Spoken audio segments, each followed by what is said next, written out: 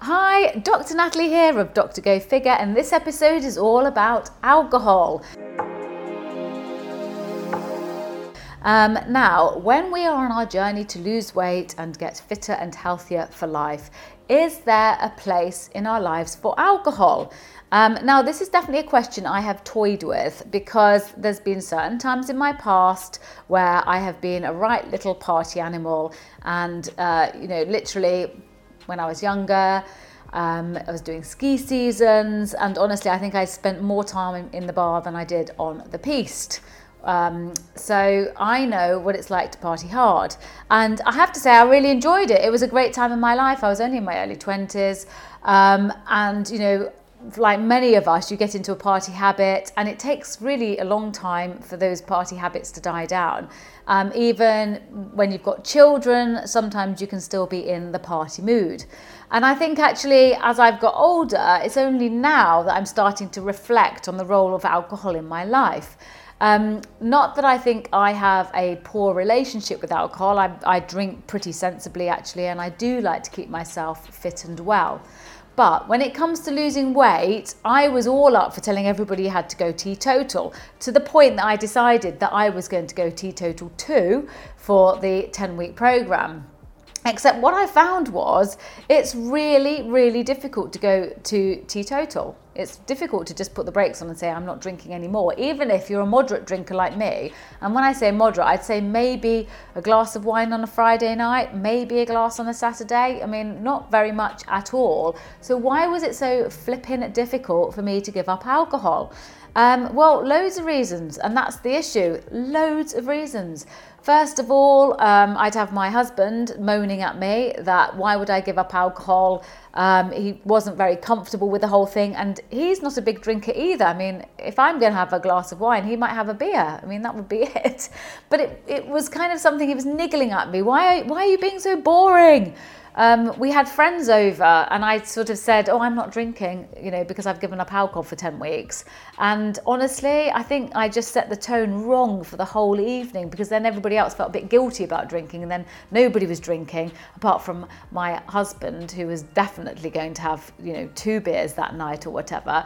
And anyway, he commented, he said that was the most boring gathering I've ever been to, because at the end of the evening, you're all talking about wallpaper swatches. And I was like, yes, point taken. It wasn't very exciting, was it? And to prove the point, while I was getting all the literature as to why we should go teetotal and never drink again, he bought a book called Drunk, about how we really have to be drinking, because that's what was the fuel for society as we became more sociable, and we invented more stuff. So can you see the problems that even I've had, a very moderate drinker, trying to say no to alcohol? So I always say that alcohol is like your little naughty friend. You've told it you're going to have an early night, and before you know it, it's digging you in the ribs. Come on, let's go out. We'll just go out for one. And you know that if you start the evening off just having one, it doesn't often end with just the one. So this is why alcohol can be problematic when we're trying to lose weight, but I'm not going to be as rigid as saying we all have to give up for 10 weeks. I'm going to say, let's think about reducing our alcohol intake if you are somebody that drinks for the 10 weeks, because Dr. Go Figure is all about creating new, healthier habits for the whole of your future. And I don't think saying to somebody to go teetotal if you don't want to go teetotal for the whole of the rest of your life is really changing anybody's habits for the future. It's got to be sustainable. So here are some of the reasons why we should reduce alcohol for the rest of our lives anyway. We've already spoken a lot about sleep. So alcohol does affect our sleep hormones. Sleep is vitally important, and I've done a whole podcast on sleep already about, if we don't get enough sleep and we're hungry, all of a sudden our hormones go haywire, we're raiding the fridge for everything, we've got no resolve, and alcohol is directly contributing to poor sleep. Now, I'm not going to do a massive thing on sleep today, but there are 4 cycles of sleep. There are non-REM stages of sleep and REM stages of sleep. And if you were to get a good 8 hours of KIP every night, you would cycle through these stages probably 4 or 5 times a night. What happens is people will tend to drink alcohol thinking it's helping them sleep. And yes, to a degree they're right in that they might fall asleep more quickly, but they won't be hitting the right stages of sleep cycle.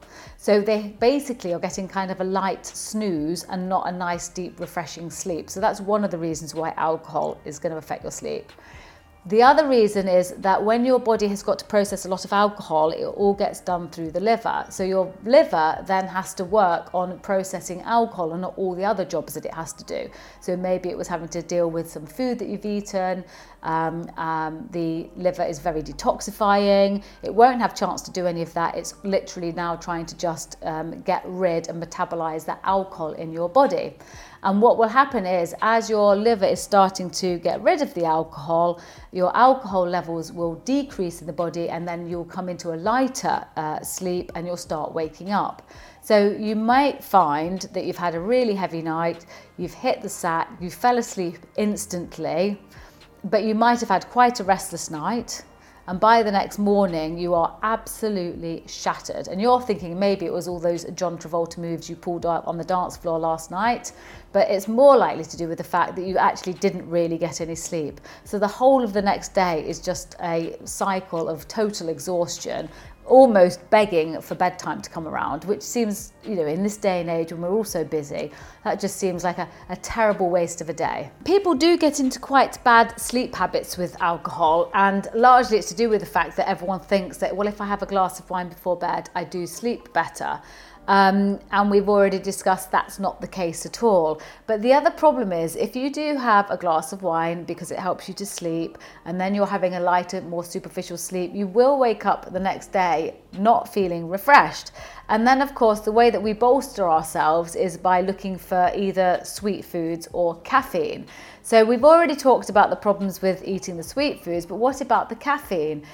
So the caffeine is literally just spiking your energy throughout the day, but then it is messing up with your sleep hormones, so that when you come back to going back to bed in the evening and you're feeling a little bit, we call wired and tired, you're like, well, I need a glass of wine to fall asleep in. So you've created this nasty sort of circle of a little bit of alcohol to go to sleep with, ruins your sleep for the night, then you're on caffeine the whole day as you try to keep yourself awake, then you have a little bit of alcohol. So try and avoid alcohol most evenings when you're thinking really much more about sleep. I've had a really interesting conversation with one of my patients recently about alcohol and the calories involved in alcohol.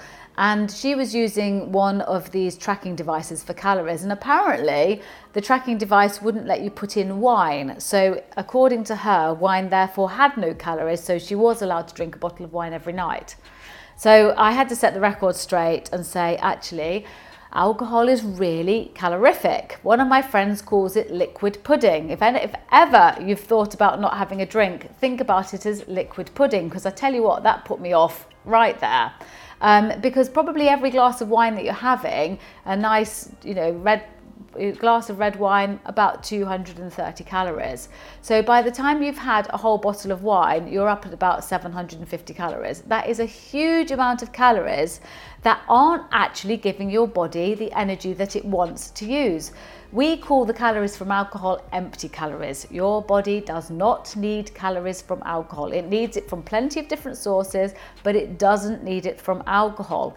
So more often than not, you'll have had your hopefully good balanced diet. Then you come to drink the wine in the evening. It's 750 calories you didn't need. Your body can't use them or process them, and it stores them very readily as fat. So obviously, when we think about people who drink too much, the classic image is the man with the beer belly, and it's called a beer belly for a reason. It protrudes over his trunks, it looks very big and round and tense, and you can imagine it just being full of beer. And fundamentally it is, because he's basically had his normal food and now he's supplementing with calories from alcohol that his body can't use. So his body just stores them as fat. So the other thing to think about, if you're going to be sitting around drinking a glass of wine with your friends, and we're now just packing our body full of empty calories, most of the time, if you're sitting around drinking with friends, you're not really moving, you're not using any of those calories up at all. Alcohol can tend to make us quite sedentary, unless of course you're the one doing the John Travolta moves on the dance floor. But for most of us, we'll go out, dinner party, go to the pub with friends, we'll sit around and we will just drink. Which is great fun, and I'm not saying we shouldn't do that, but while we're thinking about losing weight, I think we need to reduce those kind of occasions, so that we're not piling on calories when we don't need to. Another problem, and I now do sound like the bearer of bad news here and all doom and gloom and like I'm some kind of teetotaler, and I'm not, because I've already admitted to the fact that I definitely do like a little drink. But I'm just telling you these things because A, it's true, and B, I can relate to all of it. But, have you ever sat around and you're having a glass of rosé, and there's some nibbles on the table and your little hand's just going in, and it just won't stop. It just won't stop. And you don't need any more crisps because you've already eaten the whole meal. And before you know it, it's just straight in, straight in, straight in. And it's because alcohol does dampen your resolve to be good. All of a sudden your inhibitions are reduced and you're like, oh well, whatever, I'll work it off in the morning. But also it's dampening down the signals to your brain that you're full. So even if you are full, your brain's not getting that signal, so it's okay for you just to carry on eating those crisps. So alcohol, basically, this is why the kebab shops thrive, okay? If we didn't drink alcohol, I don't think there'd be a need for a kebab shop, but they're always open after midnight, 1, 2, 3 in the morning, packed to the rafters, full of people who definitely don't need that kebab. So remember what I also said about when we have too much sugar in our blood, that the insulin comes out and it starts pushing the sugar out of the bloodstream and into the muscles. Well, the same's happening with alcohol because alcohol is full of sugar. So it spikes your insulin then packs the muscles full of sugar, which will mean that you'll also get this drop in sugar, which is another reason why you're either reaching for another glass of wine or another pack of crisps. So everything is always interrelated. And this is sad news alert, but alcohol reduces your metabolic rate. And obviously when we're trying to lose weight and get fitter and healthier, we do want our metabolic rate to raise because that allows us to burn more calories, we become more efficient, and we become less efficient at storing fat. But if we drink alcohol, you're basically telling the liver, down tools, don't bother digesting that food that's in my stomach. Now you've got to sort out the alcohol I've just put into the system. So your body will now favour getting rid of the alcohol over dealing with digesting food in the stomach. This is a knock-on effect. It will reduce your metabolic rate, so you become less efficient at getting rid of food, but also it can leave unprocessed food in the stomach, meaning that you are a bit more prone to being a bit windy, bloated, and feeling generally a little bit uncomfortable. It's a wonder any of us drink, but you could just ask all of the drink manufacturers what's going on in the world, because I think they're just worth like a gazillion. So we are all still drinking, even though it's not necessarily a good thing for us all the time. Lots of people see alcohol as a necessary party fuel. You'll go to the party, you'll have a couple of glasses of wine. Within about 20 minutes, your mood is lifted and you're ready for a brilliant night. What most of us don't know is alcohol is a depressant, and what tends to happen is after that first drink, lots of people can feel quite anxious or jittery, and if they start to feel like that, the obvious thing to do in that situation is to have another drink, knowing that it's going to dampen down those feelings. So they then think that alcohol is actually good for them. It helps them with their anxiety and stress. So my one piece of advice, if I was going to give any during this whole entire podcast, is if you are ever under stress or feeling anxious, do not self-medicate with alcohol because it will make it worse. And just think back to that crazy hen do or stag night that you went on, and in fact nowadays I think they go on for about 3 days, and you absolutely go for it for 3 days and 3 nights, and you come back and you are absolutely exhausted. Now, how many of you have ever come back off a hen do feeling elated, delighted, full of joy and ready to go again?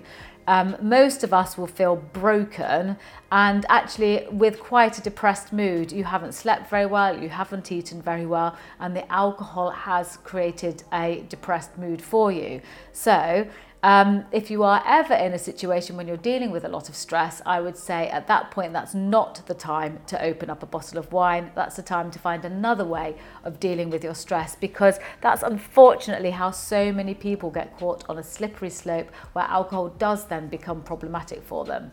We've already talked about the microbiome, which was basically the flora and fauna of our gut. And when it's working well, we have a perfectly working digestive system. Now, alcohol messes up with this too, and it will start to kill off the good bacteria and allowing there to be an overgrowth of bad bacteria. And this can lead to lots of symptoms of IBS. So you can get diarrhea, bloating, constipation. It just really starts to mess with how well your gut can process the nutrients. And in fact, if you drink too much, you'll find that you're not processing all the nutrients that you need anyway. So that's another reason for us to think about limiting how much alcohol that we're going to be consuming going forward. At the beginning of my Dr. Go Figure program, I was a big advocate for us all going teetotal together. And actually I found that I couldn't stick to it at all. And that's not because alcohol for me is a problem, it's because it's so pervasive in society and there is kind of an expectation. And in actual fact, there's also a big fun element to having a little drink too. And I think if it's not a problem for you, and if you're somebody that can control how much that alcohol they're drinking, but you're trying to lose weight, it's really about reducing alcohol, because Dr. Go Figure is all about us trying to live a happier, healthier life for the rest of our lives. It's not just for this 10-week program. So it didn't make any sense at all for me to say, that's it, you can't drink alcohol ever again, because that's probably not sustainable for most of us. So really, this is all about just trying to live our better lives and be our better selves. So, as you know, I always like to give it a little bit of homework. And all I'm going to say to you is, can you just look at how much alcohol you are taking in a week? I think it catches a lot of us out. You think you've had a glass of wine, but it might have been a glass and a half or two.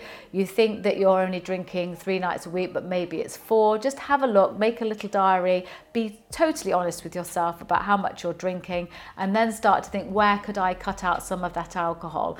I think a great place to start is actually cut it out during the week and think about having a little bit maybe on a Friday night and Saturday night. And the key is, don't go bonkers. You know, it's not massive party time on a Friday and Saturday night, because, and I've made this mistake too, you basically are like a little monk Monday through till Thursday. Then you let your hair down way too much Friday, Saturday. Then you take the whole weekend to recover, and all the good work that you did Monday through Thursday has basically been unravelled over 2 whopping great big nights out. But boy, weren't they fun. But anyway, that's in the past, it's behind us. So now we're all going to be super focused about being much, much better. So think about an alcohol diary, and also start thinking about now starting to reduce that alcohol, because I have done it and I am a very moderate drinker now, and I promise you there is more energy and a bit more vitality when you do cut down on the alcohol. Remember, if you like what you see, then please like, share and follow, and you can keep up to date with absolutely everything that we do.